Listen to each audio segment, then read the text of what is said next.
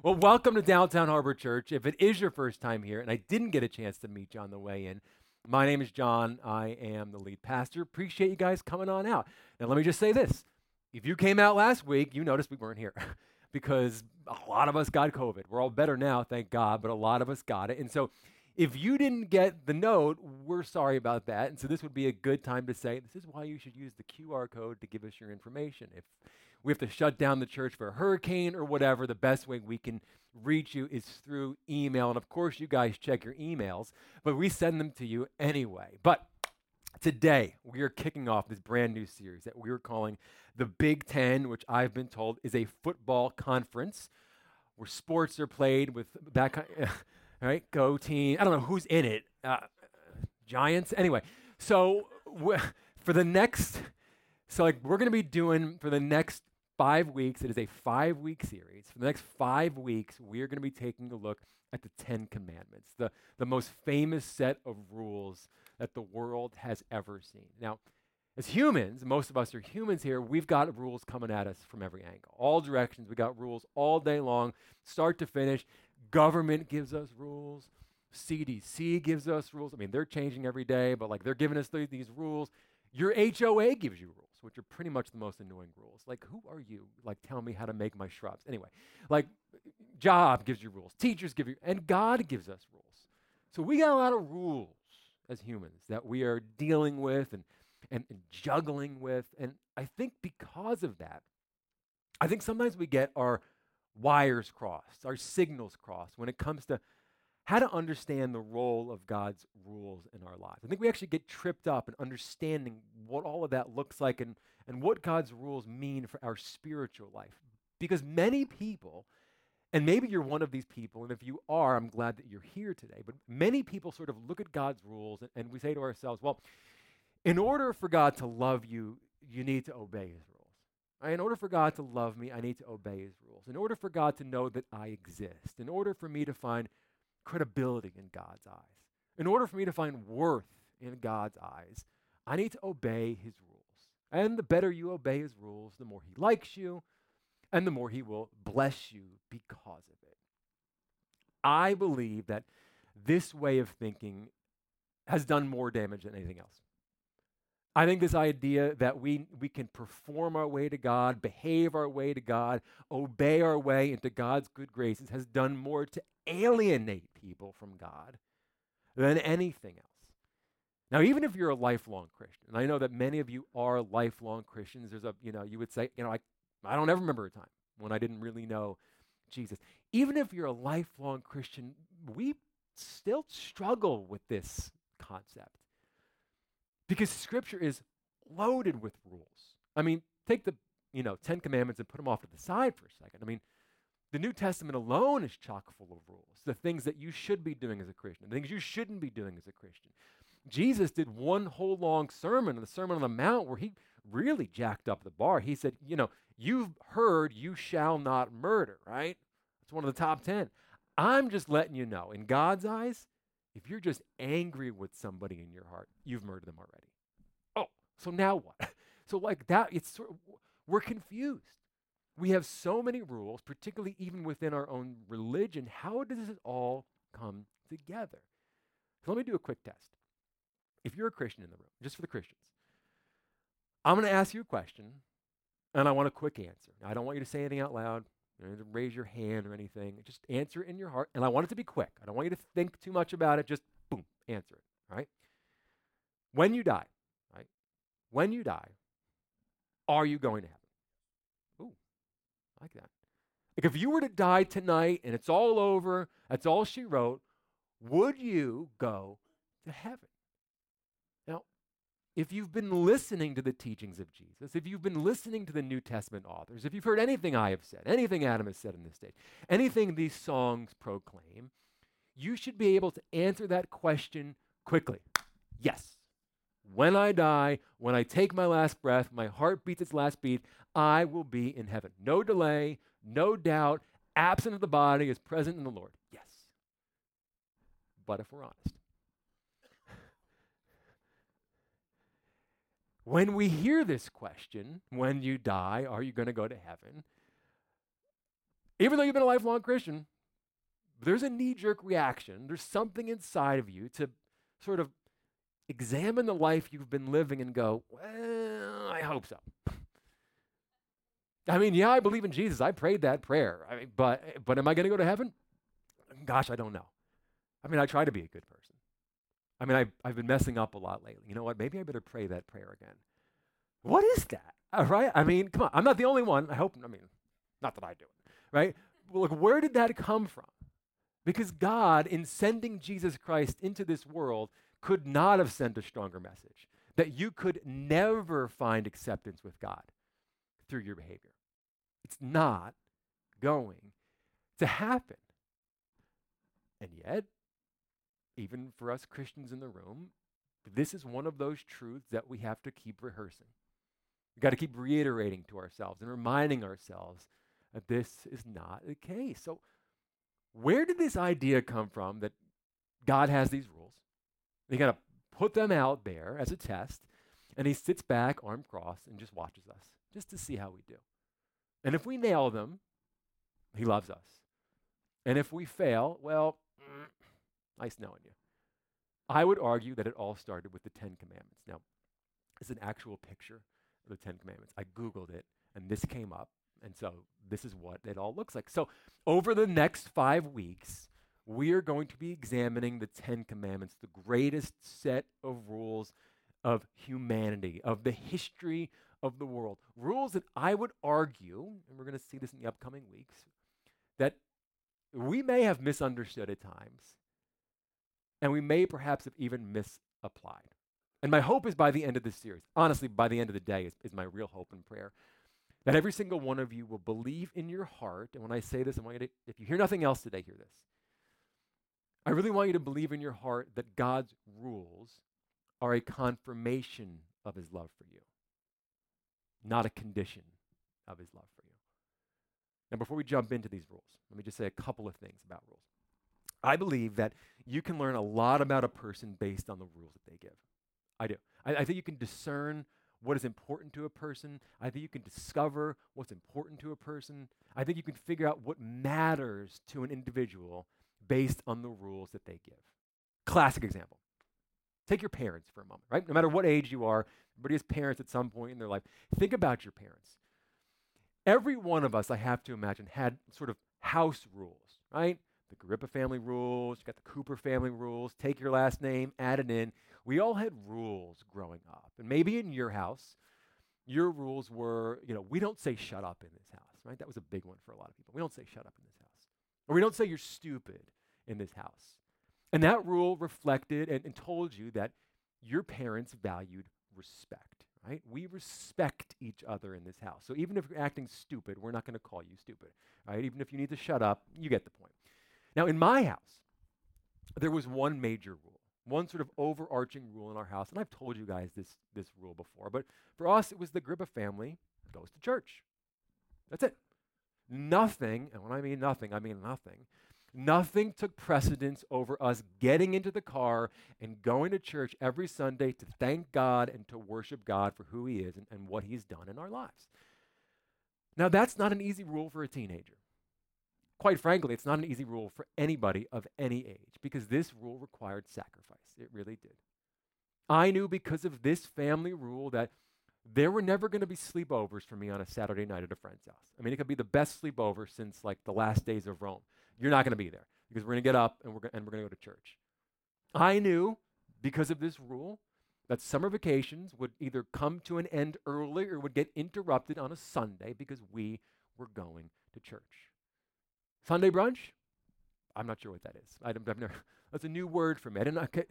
But I would argue this rule helped shape my relationship with God because my parents' rule showed me something. It showed me that God was important. This rule that they gave my family gave me insight into my parents' heart and into my parents' character. And because of this rule, I saw that a relationship with Jesus was important to them. And so a relationship with Jesus should be important to me. Now, in the same way, as we look at God's rules today and for the next few weeks, we're going to find out what is important to God, what matters to him. Because God's rules don't just show us what he wants us to do, but they show us who he is. They show us what he is like. God's rule says something about his character and his honor. His rules say something about his worth and his majesty. And as we look at these 10 commandments, we're going to discover what is valuable to God. To do this, all series long, we're going to be camping out in Exodus chapter 20. If you ever want to find out where the 10 commandments are, this is where you find them. You ask any Christian, hey, do you believe in the 10 commandments? Yeah, absolutely. You know where to find them? No. Could you name them? Not really. Oh, good start. Like we were doing a test beforehand, staff got like 8 out of 10. So we need some work on this side too. But let me give you a little bit of background information on the giving of the 10 commandments, because really that's what it is. They're not just listed there. God gives them to us, and that's what we're going to be seeing. So Exodus, the book of Exodus, the reason it's called Exodus is because the nation of Israel, the Hebrews, who they will be called the Jews at some point, they have just made their exodus out of Egypt. Why? Because the last 400 years, they had been slaves in Egypt. Think about that. 400 years. Now, God actually told this guy named Abraham, who was really the patriarch of the Jewish faith, hundreds of years before this, he told Abraham this was going to happen. In fact, let me show you what God said to Abraham. Genesis 15. Then the Lord said to Abram, that's his name, you can be sure that your descendants will be strangers in a foreign land, that's going to be Egypt, where they'll be oppressed as slaves for 400 years. Not the news you want to get from God about your kids.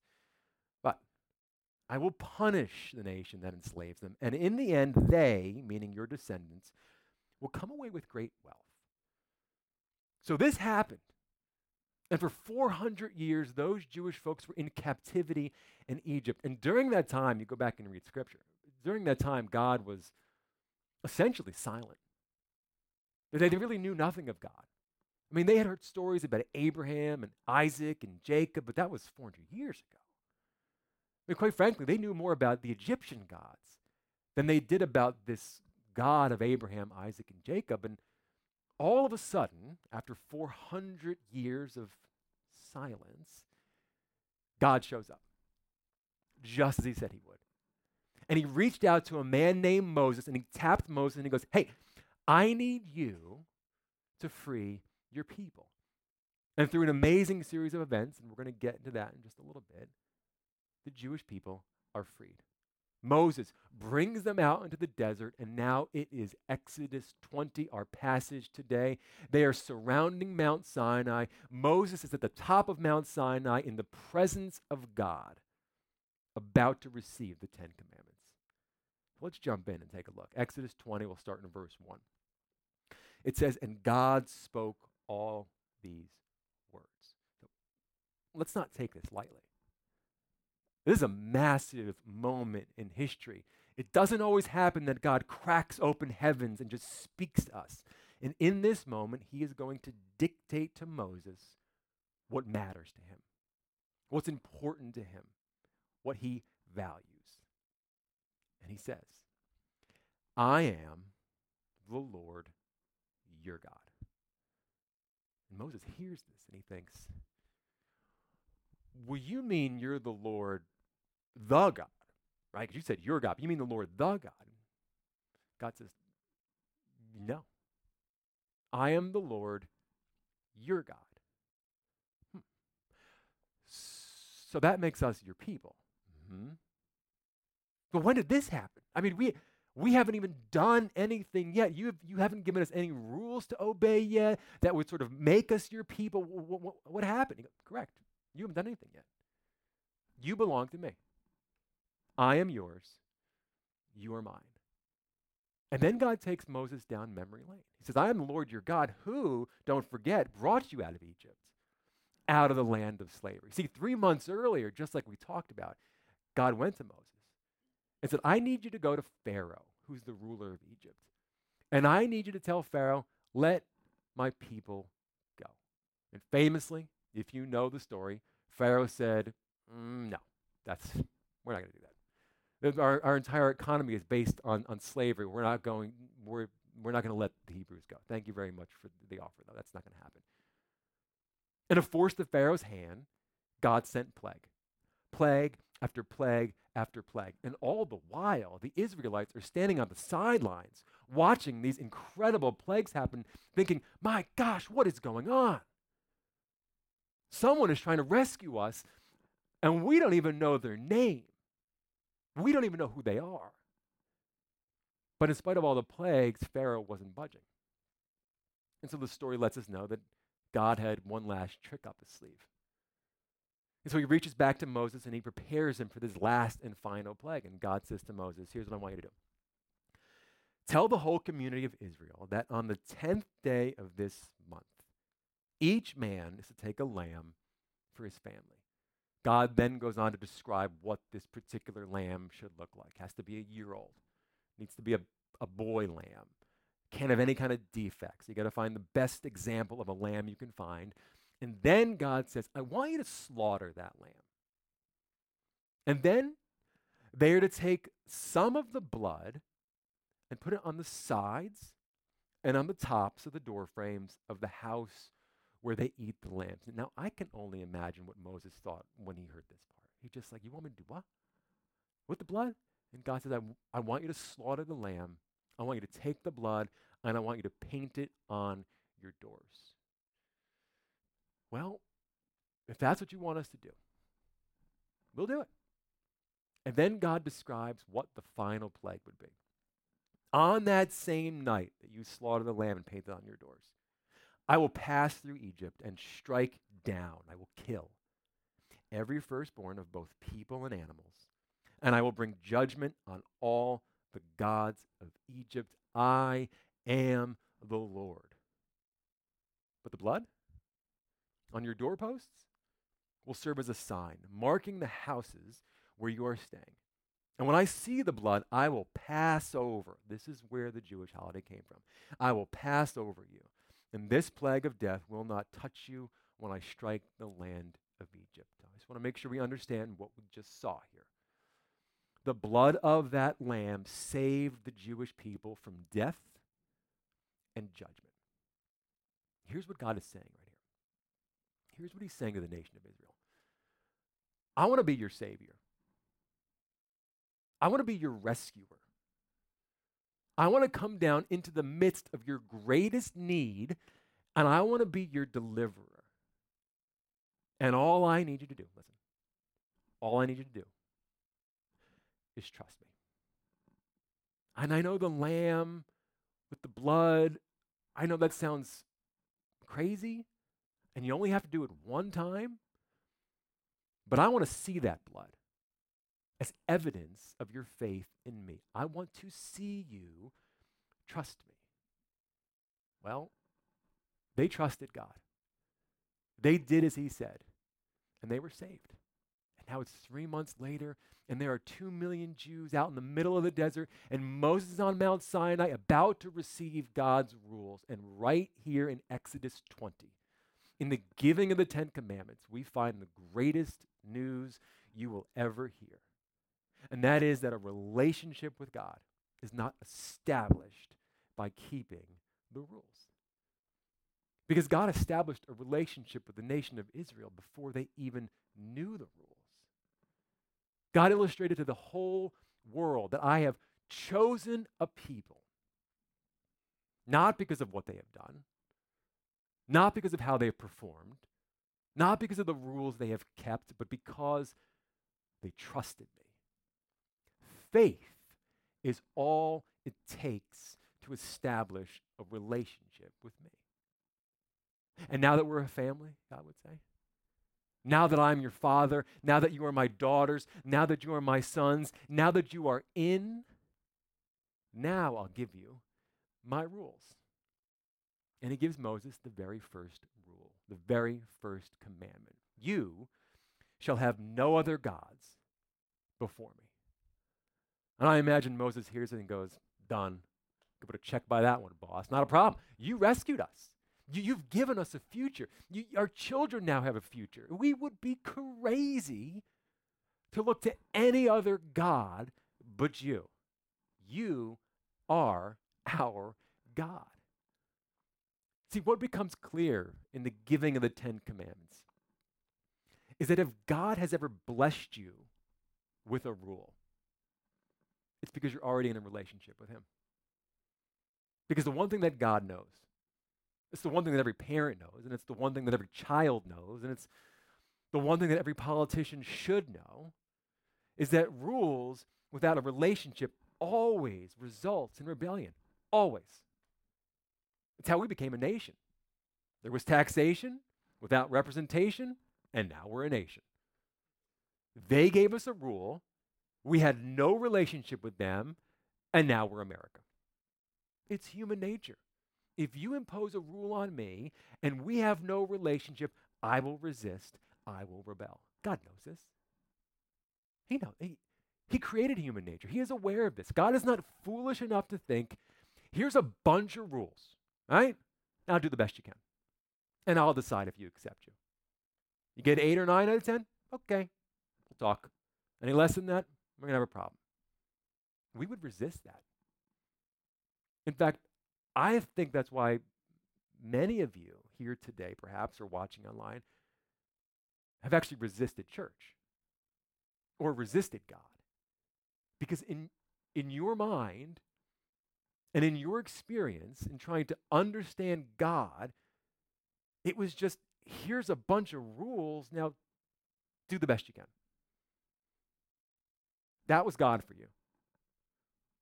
That was church for you. And all the while, God is like, I never said that. I never implied that. I never modeled that.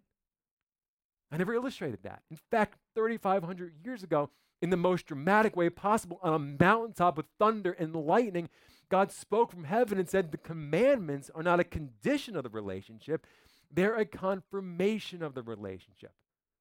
My rules for you are not a condition of my love for you, but a confirmation of my love for you, because a relationship always precedes rules. 1,400 years ago, Jesus was celebrating Passover with his disciples. The same event recalled in the Ten Commandments. And he was in the upper room. We now call it the Last Supper. And during that night, at one point, he lifts up a cup of wine. And he looks at his disciples and he goes, this cup used to represent the spilling of the Lamb's blood that saved our ancestors from death and judgment. But tonight, everything changes.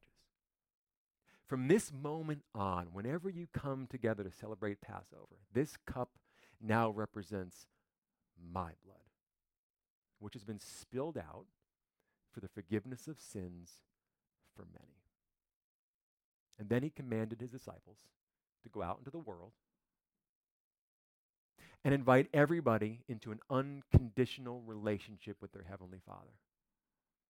A relationship that was not based on performance, a relationship that was not based on behavior or keeping the rules, but a relationship that was based on what God has already done for them through Jesus on that cross and in that tomb. See, the entire Bible, start to finish, from the Ten Commandments through the life of Jesus, tells the exact same story, that salvation is not a reward for obedience. And if you've been one of those folks who are hearing what I'm saying, you go, gosh, I'd love to be in with God. I'd love to have this personal relationship you're talking about. I'd love to be in a family with God. But then you look at your life, and you look at your mistakes and your regrets, and you think, yeah, but God would never accept me. Hear me when I say this. And this may be why you are here today. You don't have to live like that anymore. Because God accepted an entire nation of Jews before they had done anything right, before they even knew what was right. And when Jesus Christ died on that cross, he did the exact same thing for you. Scripture tells us that God showed his great love for us by sending Christ to die for us. Look at this. While we were still sinners. See, Jesus didn't die on the cross because you got it all right. He died on that cross because he knew that you'd get it wrong. When he offered up his life, nobody took it from him.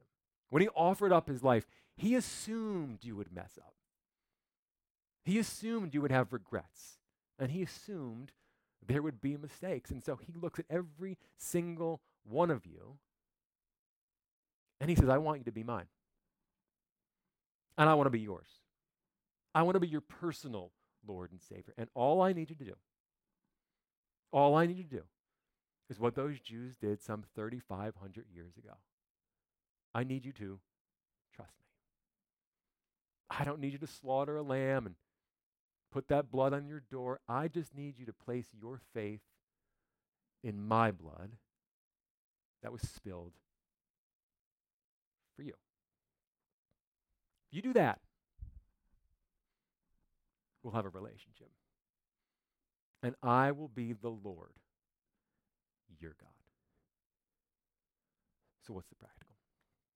What do you do with a message like this? If it's your first time here at DHC, every week we put this word on the screen because we want to make sure you can leave on a Sunday and know exactly what to do with what you've heard. So to prepare us for this series, because today is really an introduction, I just have one question for you that I want you to think about today, tonight, meditate on next week, just to get us all on the same page. And it's this. Is it time to rethink the rules? Like in your journey with God, or maybe in your journey without God, have you sort of looked at God's rules as a way to prove yourself to him? Right? Have you looked at his rules as sort of a test? And if you pass, you're in. And if you fail, you're out, and you really never know where you stand with God. Scripture is very clear. You have been invited into God's family. But you can't earn your way in. You can't obey your way in. You can't perform your way in or behave your way in. The only way in, thank God, the only way in is to trust what God has done for you. Paul, this guy who wrote over half the New Testament, said it like this. If you declare with your mouth that Jesus is Lord, and you believe in your heart that God raised him from the dead, you will be saved. What does it mean to be saved? Well, I actually think John, who was the best friend of Jesus, described it really well, particularly for the conversation today. And he did it in such an intimate way. He says, yet to all who did receive him, that's Jesus, to those who believed in his name, he gave the right to become children of God. 3,500 years ago, when the Israelites showed their faith in God by putting that blood of the lamb on their doorposts, that act of faith ushered them into God's family. Today, all God is asking of you is that you trust. That you trust in what his son has already done for you on that cross. You do that, God would say, now you're my children. Now you are my sons. Now you are my daughters, and I am your heavenly Father. We are now a family. Let me pray for you.